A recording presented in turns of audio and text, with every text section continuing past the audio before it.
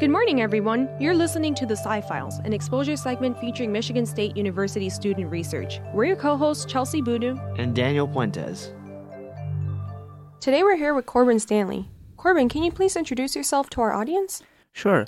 My name is Corbin Standley. I'm a third-year PhD student here at Michigan State in the Ecological Community Psychology program. My research focuses on the role of intersectionality in increased risk for suicide among youth. So that looks at how multiple marginalized identities increases risk for suicide among youth, specifically racial and ethnic minorities, lesbian, gay, bisexual, and transgender individuals, as well as gender minority individuals. I also look at the role of research and translating it into policy and how we can better communicate our research as scientists to policymakers. Well, there's a lot there to unpack when it comes to talking about, one, the relationship between minorities and suicide rates. Could you elaborate a little bit more on what that means in your day-to-day research? Yeah, so my research focuses on the intersection of marginalization. There's a lot of research out there about how marginalized individuals, specifically those who are racial and ethnic minorities and those who are members of the LGBTQ plus community, are at increased risk for suicide. There's very little research on how the combination of those identities might exacerbate risk for suicide, especially among youth. So in my day-to-day research, I look at how the combination of multiple identities, for example, an African-American female who identifies as a lesbian, would be considered a minority in kind of three different social categories, including sexual identity, race, and gender.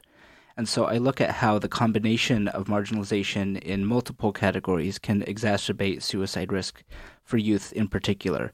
Basically just means it kind of increases risk. So in my research, I found that the more marginalized identities a youth has, the more likely they are to be at risk for suicide. Sort of as the number of marginalized identities increases, their suicide risk tends to increase as well. Being that this is such an important topic, what previous evidence exists out there that shows that correlation between a person that has this marginalized identity compared to the rate of suicide? So there's a lot of research that shows that, especially within racial and ethnic minority communities, that there is increased risk for suicide. A lot of this has to do with sort of like the social norms regarding mental health and how some communities view mental health. For example, there's research that suggests that African Americans are much less likely to seek help if they're feeling sort of distress or in a suicidal crisis or having sort of mental health conditions, symptoms of a mental health condition.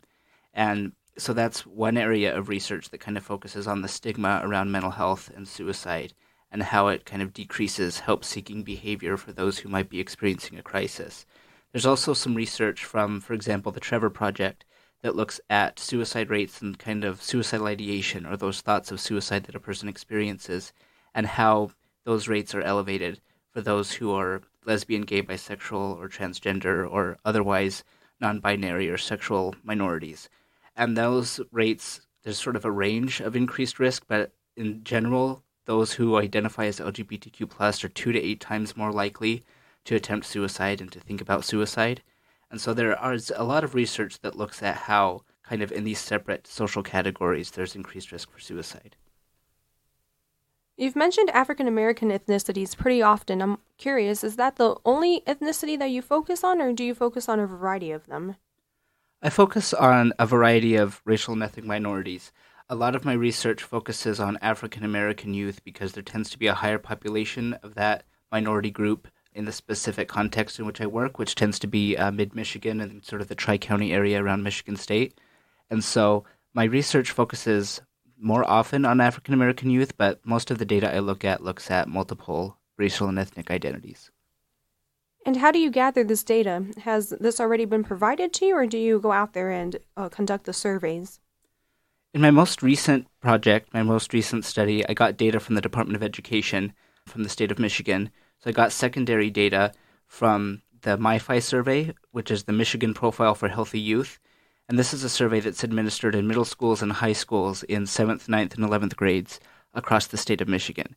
And so I got the data for middle schools and high schools in Clinton, Eaton, and Ingham counties here around Michigan State University and analyzed that data for my master's thesis. There's some other sort of secondary data I look at, such as census data and data from other national secondary sources as well.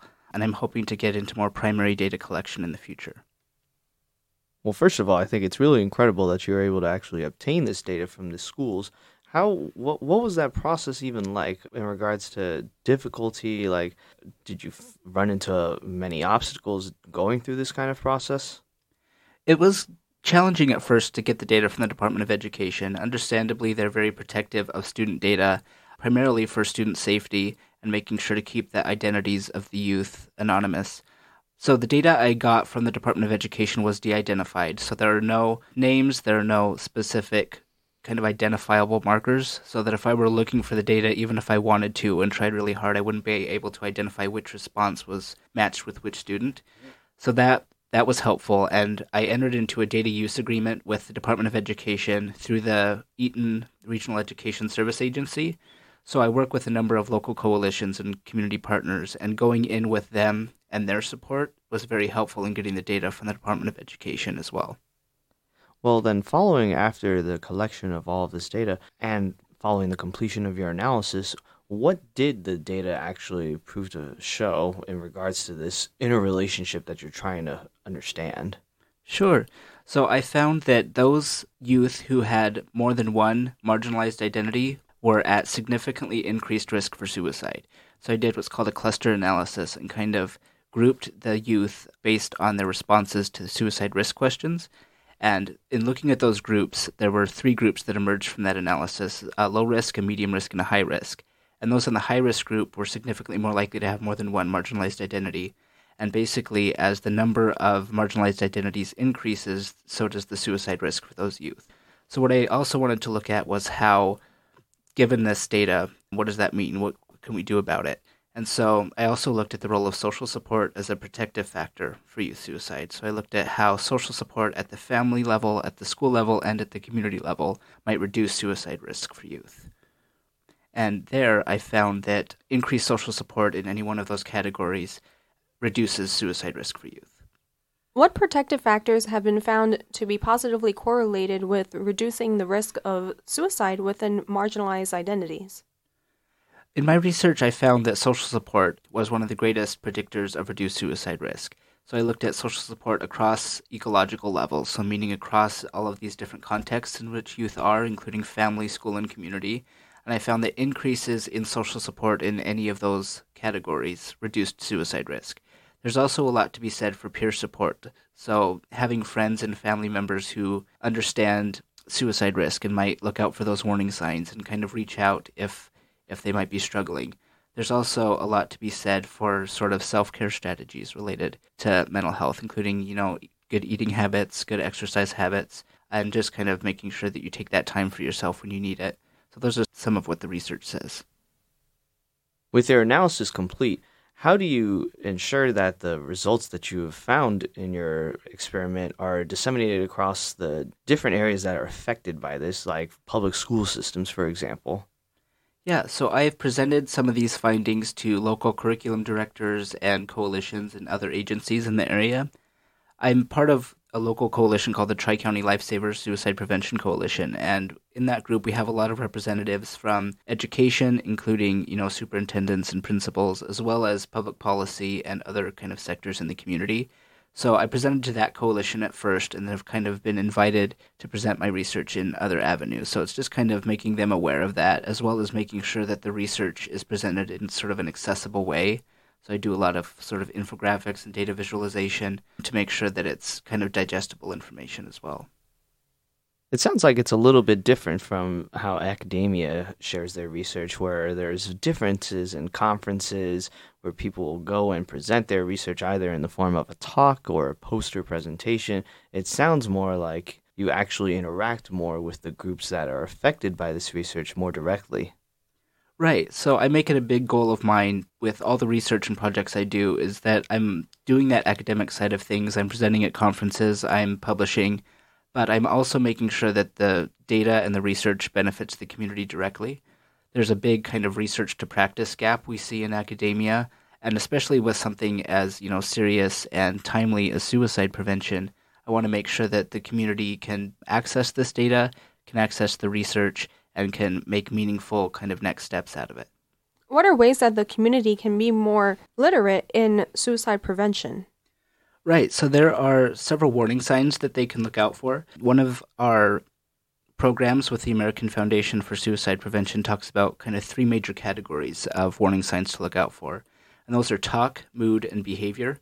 So basically what you want to look out for is anything that sort of deviates from typical behavior for that individual person. For talk, it might be things like talking about, I feel like I'm a burden to others, I can't be here anymore, I don't want to do this anymore. More subtle ways that they might talk about it. They might be more direct and say, I'm thinking about suicide, but it's not always that direct. With things like mood, you want to look for depression or apathy or rage, kind of anxiety, things that, again, are kind of atypical for that person in particular. For mood, you also want to be on the lookout for a sudden, unexplained happiness. A lot of times, those who are in a suicidal crisis, if they've sort of made the decision that they want to end their life, they may experience a sort of sense of relief about that. And so especially after like a prolonged period of extended depression, there's sort of this sudden unexplained happiness, that might be something to look out for. And then with regard to behavior, you want to look for things that, again, are atypical for that person, such as giving away possessions, acting recklessly, spending recklessly, withdrawing from activities they used to engage in, or isolating themselves from family or friends. And so it's not necessarily about looking for, a certain number of warning signs within a certain period of time, but it's just about trusting your gut. And if something is sort of out of the ordinary for that person, reaching out and having a conversation with them. What does someone do if they notice that someone is exhibiting these signs? Sure. So what you want to do is you want to reach out to that person and have a conversation. And you want to do that with them in private. You don't want to necessarily do this in front of a class or in a cafeteria. You want to pull them aside and basically just say, I noticed that you've said some things, or I've noticed some behavior out of the ordinary for you, and I'm concerned. And then you want to ask the question directly. There's a lot of sort of myths out there that if you say the word suicide or if you talk about it, it's going to put the idea in the person's head. In reality, the research shows that if you ask directly, say, are you thinking about suicide or are you thinking about killing yourself? If you ask that question directly, one, it lets that person know that you've noticed that they might be in distress. It also lets that person know that you're a safe person to talk to and that they can talk to you about that. And it kind of takes away that stigma associated with suicide. And so that's the first step, is kind of reaching out and asking that question directly. And then you want to listen to them, listen to their story, let them tell you kind of what they've been experiencing in terms of their distress, and listen kind of without judgment and without offering advice. Your role in that situation isn't necessarily to fix it, but your role is to listen to them and let them know that you care. And then finally, you want to refer them to resources. So on campus, that could be the Counseling and Psychological Services Center. Within the community, it could be a community mental health authority, and just making sure that you reach out. And there's also the National Suicide Prevention Lifeline that's always available as well. You mentioned earlier in the interview that you're the chairman for the board of directors for the American Foundation for Suicide Prevention. Did this occur before you went into the research that you're doing now, or did this come about as a product of the research that you're performing for your PhD thesis? It happened before. So I was involved with the American Foundation for Suicide Prevention while I was in Utah, and where I'm originally from. And then when I moved to Michigan to start my career here at Michigan State, I joined the board of directors for the Michigan chapter. So I've been involved with that organization since about 2012 in various roles, and I became chairman of the board in July of this year. What does your position as chairman of the board entail? So we do suicide prevention work across the state of Michigan. Our chapter covers the entire state, and we focus on education, support, research, and advocacy efforts for suicide prevention. So I help to oversee all of those efforts across the state of Michigan. We do a lot of Out of the Darkness walks, which raise money for suicide prevention. We do community walks as well as campus walks. We have one here at Michigan State that happened in April. We'll be doing one again in the spring. And those events help us to raise money to fund these efforts. So last year we raised nearly $1 million across the state for these efforts, and this year we're hoping to do the same. And so part of our role is going into schools and communities and churches, teaching warning signs for suicide and how to effectively intervene. We also fund a lot of research grants at the national level that researchers who are doing suicide prevention work can apply for. We also do a lot of support for those who have survived a suicide attempt or those who've lost loved ones to suicide. And we do a lot of policy work both at the state level and the federal level. Could you give us some examples of what that policy work looked like? So here at the local level, we've been working with the state to establish a state suicide prevention commission. That's been something I've been working on with State Senator Runstad and others across the state for about 2 years now. So I've worked with Senator Runstad's office to help draft legislation to establish a state suicide prevention commission. Currently, there's no state-level oversight or sort of coordination around suicide prevention efforts. So what this commission would do is it would bring together experts from different sectors, including public health, academia and research, community mental health, nonprofit organizations, first responders, law enforcement, criminal justice, all of these different areas, and bring them together to, one, look at the data regarding suicide in the state and figure out, who's dying by suicide, where are they dying by suicide, and what are the factors contributing to those deaths, to kind of convene all of these people, again, to provide that coordination and oversight, and three, to issue some recommendations to the state legislature about what we can do to better prevent suicide in our state.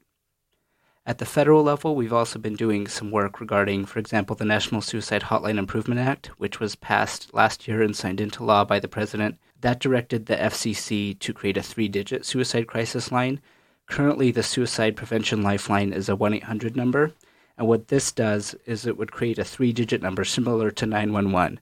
For example, we all know that if somebody we know goes into cardiac arrest, we know to call 911, we know what those steps are. We want to make sure that mental health crises are kind of treated in that same way as physical health, and creating a 3-digit crisis line would be very helpful for that. So that's currently kind of in process with the FCC.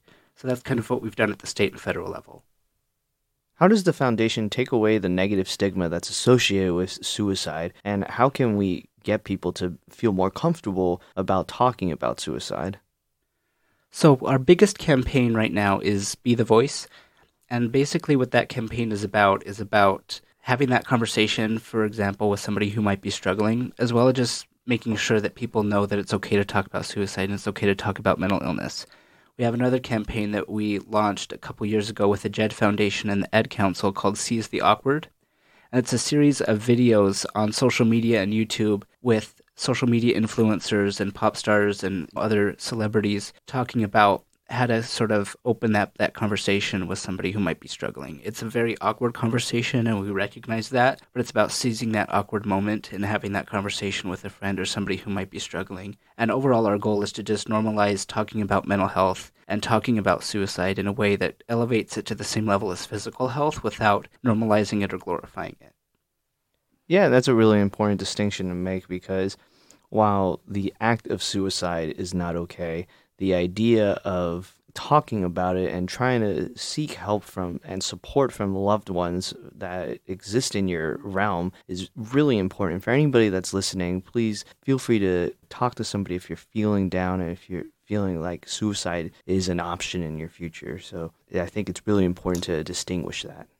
Right, absolutely. That's our biggest thing, is making sure that people know that it's okay to not be okay, and it's okay to talk about it if you're not okay.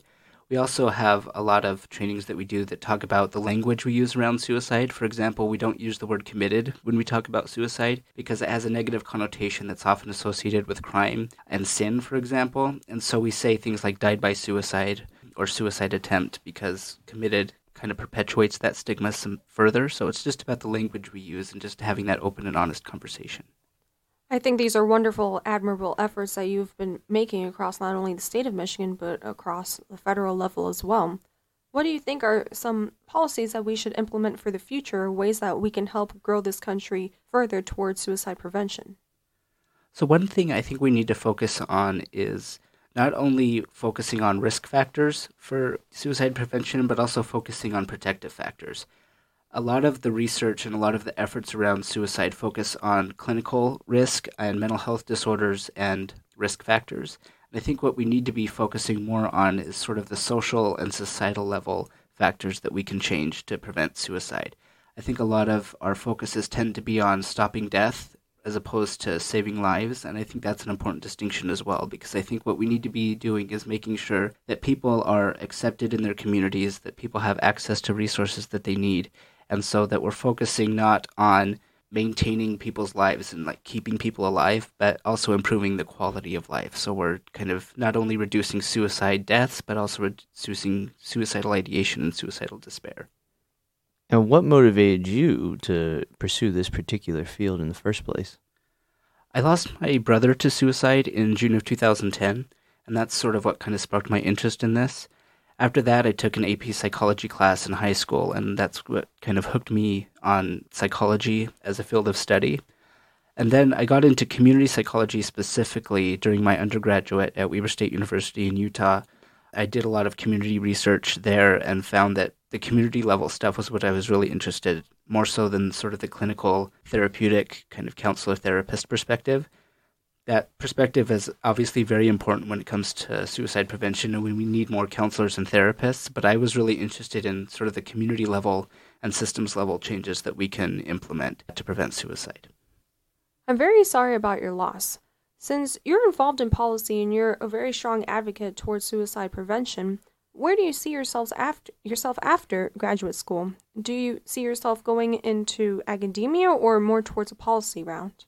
I see myself going more toward an applied career path. I'm really interested in policy as well as research, and particularly how we translate research into policy, and how once we implement policy, we evaluate its effectiveness and whether or not it's working. So I'm very much interested in sort of that private applied sector, either with a nonprofit or with something like a government agency like the National Institutes of Mental Health or something in the applied sector.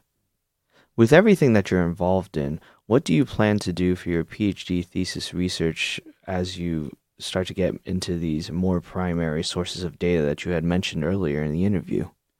I'm really interested in further exploring intersectionality and how it impacts suicide risk for youth and how those marginalized identities increase risk, as well as social support. So what I'm planning to do for my dissertation for my PhD is to do a qualitative study with youth from area high schools and asking them, what are your experiences with marginalization and how has that contributed to suicide risk for you? What does social support look like for you, and how is it helpful or not helpful in these different contexts, including, family, school, and community? So I'm really interested in looking at what the youth voice is. I think that's also very much lacking in suicide research. We don't listen to the youth as far as what their experiences are and what they need. So that's what I'm interested in doing. What age do you define as youth? My research focuses on middle school and high school, so I tend to focus on the 12 to 18 range in my own research, and so that's what I'm interested in exploring sort of more in the future as well. Since you're studying people around this age range that are typically undergoing puberty, how do you take into account the hormonal changes that a person would undergo as they're growing up? Because being a teenager is already hard enough, and then when you're feeling suicidal, it makes it even more hard. So how do you tell the difference between a person that's just having a tough time going through puberty versus someone that is really getting to the edge and is thinking about ending it all, unfortunately? Right. I think there are kind of two ways to answer that. The first, in terms of research, is the developmental process is very much a part of the research when it comes to suicide risk, and it's something we need to be kind of accounting for. So a part of it is identifying which risk factors apply to which age groups. Something that might be a risk factor for a 12-year-old might not be a risk factor for an 18-year-old. So that's definitely some context you need to consider from a research perspective. From sort of a more prevention and community-oriented perspective, I often get the question from parents doing trainings and things like, how do I know what's just typical teenage behavior and what's a crisis? My response to that is that you should always treat any sort of mention of suicide seriously, whether or not you think they might be joking or just asking for attention. My response is, if they're seeking attention, then you should give them that attention. It's always better to overreact to nothing than to underreact to something. So from a sort of kind of practical standpoint, kind of distinguishing between that typical teenage behavior and something that might be a warning sign, it's just always best to ask the question and kind of have that conversation. Well, thank you so much, Corbin, for coming in this morning to talk about such an important topic with us. It's really important to shed light on the importance of talking about suicide as well as understanding what it means to feel suicidal. If there's anyone interested in learning more about suicide prevention and awareness, we will have links to information that can tell you all about that in the description of our podcast when we post it online afterwards when the episode has aired. Thank you to all of our listeners that joined us this week. And remember, the truth is in the science. Any comments and questions can be directed to scifiles@impact89fm.org. We'll see you all next week on Sci-Files.